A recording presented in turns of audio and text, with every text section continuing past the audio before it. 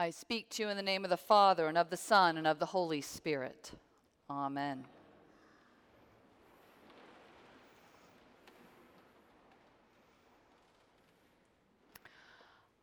I saw the holy city, the new Jerusalem, coming down out of heaven from God. This is the vision that St. John, the divine St. John of Patmos, shares with the 7 churches entrusted to him. He is writing to them because he was exiled during a time of persecution under the Roman Emperor Domitian. From his island exile, John writes to those churches, not with words of anger or revenge, but with words of comfort, reminding them that they are members of a heavenly city, a city that is eternal and thus already here, the city of the New Jerusalem, which is merely obscured for now by the suffering and pain that they were experiencing due to the earthly city of Rome, codenamed Babylon in this revelation. Many of us think of the book of Revelation as a frightening prediction of apocalypse, but St. John's purpose was to offer comfort and encouragement to persecuted Christians by revealing the blessed future to the faithful, even at the cost of their own lives, and by assuring them that there would be divine punishment for their persecutors. St. John assures his readers that God has already triumphed, even though it doesn't exactly look that way yet. This revelation to St. John is a book of comfort for those in distress, for those of us who cry out in our lives, weighed down by grief and suffering. It is a book of comfort for anyone living under an oppressive government, anyone suffering not for what they've done, but because of who they are. It's a comfort, and it is a promise. We are members not only of this world, but of a heavenly city, and God will join us in that New Jerusalem, that heavenly city where mourning and pain will be no more.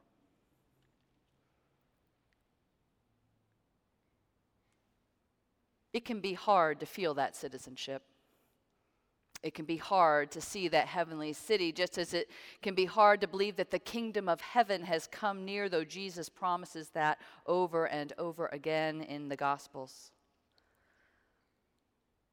Though all of this can be hard to hold on to in dark times, we are part of the communion of saints, the living and the dead, who are meant to hold on to this dream and to live our lives in accordance with it. For during this time of persecution, that's what John and the 7 churches held on to. During this dark time, St. John could have made a call to arms. Instead, he preached a vision of universal humanity, a vision of hope, a new heaven and a new earth, a marriage of things heavenly and earthly, a holy city in the middle of which is a garden with the tree of life right at the center, a tree that is endlessly fruitful, and the leaves of the tree are for the healing of the nations.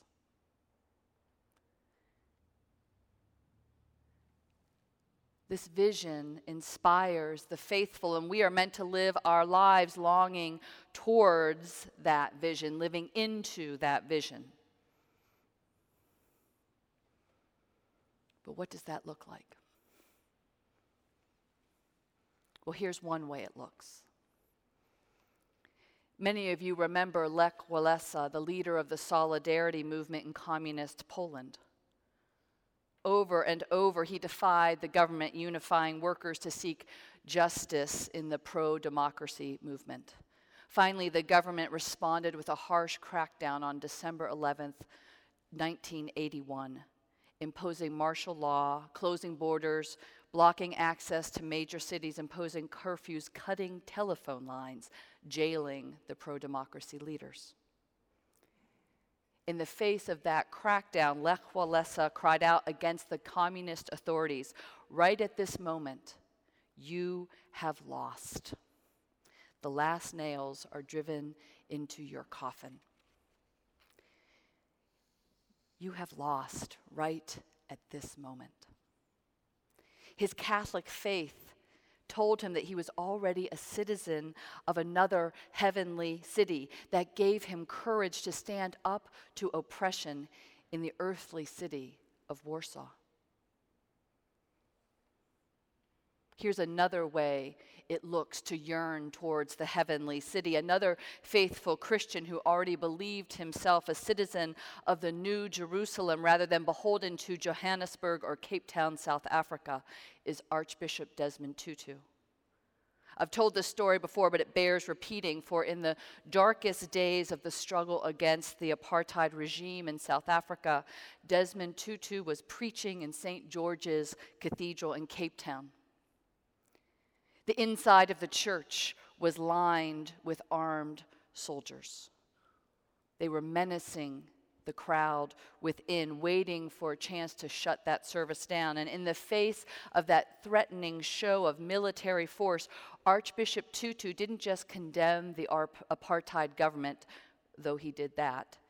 But like Lech Walesa, he engaged the soldiers. He pointed his finger at them and he said, "You may be powerful, but you are not God. You have already lost. You have already lost."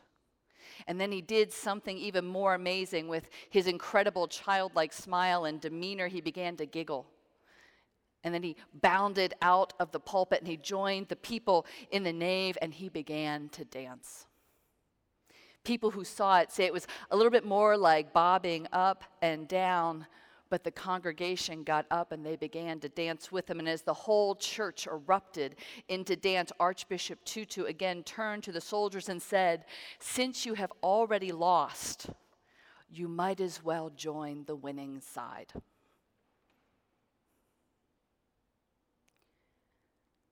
A man no taller than I am, telling a powerful government and a room full of armed guards that they had already lost, and that in fact they should join him. This seems like insanity to the untrained eye, to citizens of merely earthly cities, but those of us who know that we belong to the city of God, well, we know differently.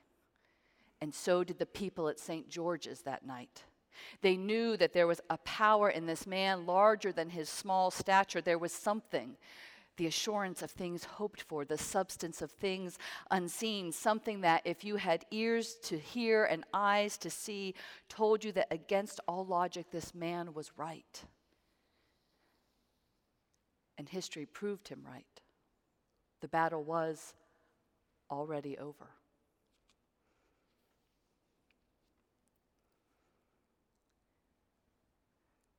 Those of us who are still part of the church militant, the church on earth, can still struggle to see where we are headed, the city of God. We can still struggle to believe that the home of God is with us.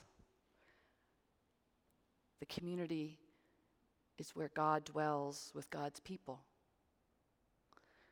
We struggle to believe that the power of earthly cities, of Rome, of Washington, D.C., of Indianapolis, those powers are not absolute. It is God who reigns supreme.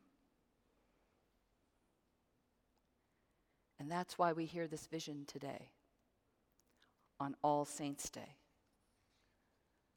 For today, we take a bird's eye view of history. We look upon our lives from the perspective of eternity as we honor the saints who have come before, who have yearned towards, worked for the city of God. Now, Lech Walesa and Archbishop Tutu are not capital S saints, at least not yet, since they're still alive. But they could see what most of us can't. The holy city is here. We are her citizens. God is with us. God is already victorious.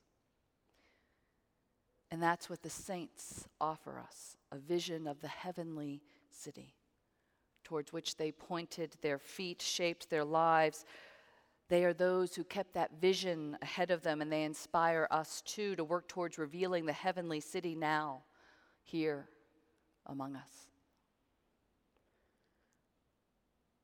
And that's why in just a moment, we will chant the Litany of Saints, beseeching the Church triumphant to pray for us, so that one day we will join them, dwelling with God, where mourning and crying and pain will be no more.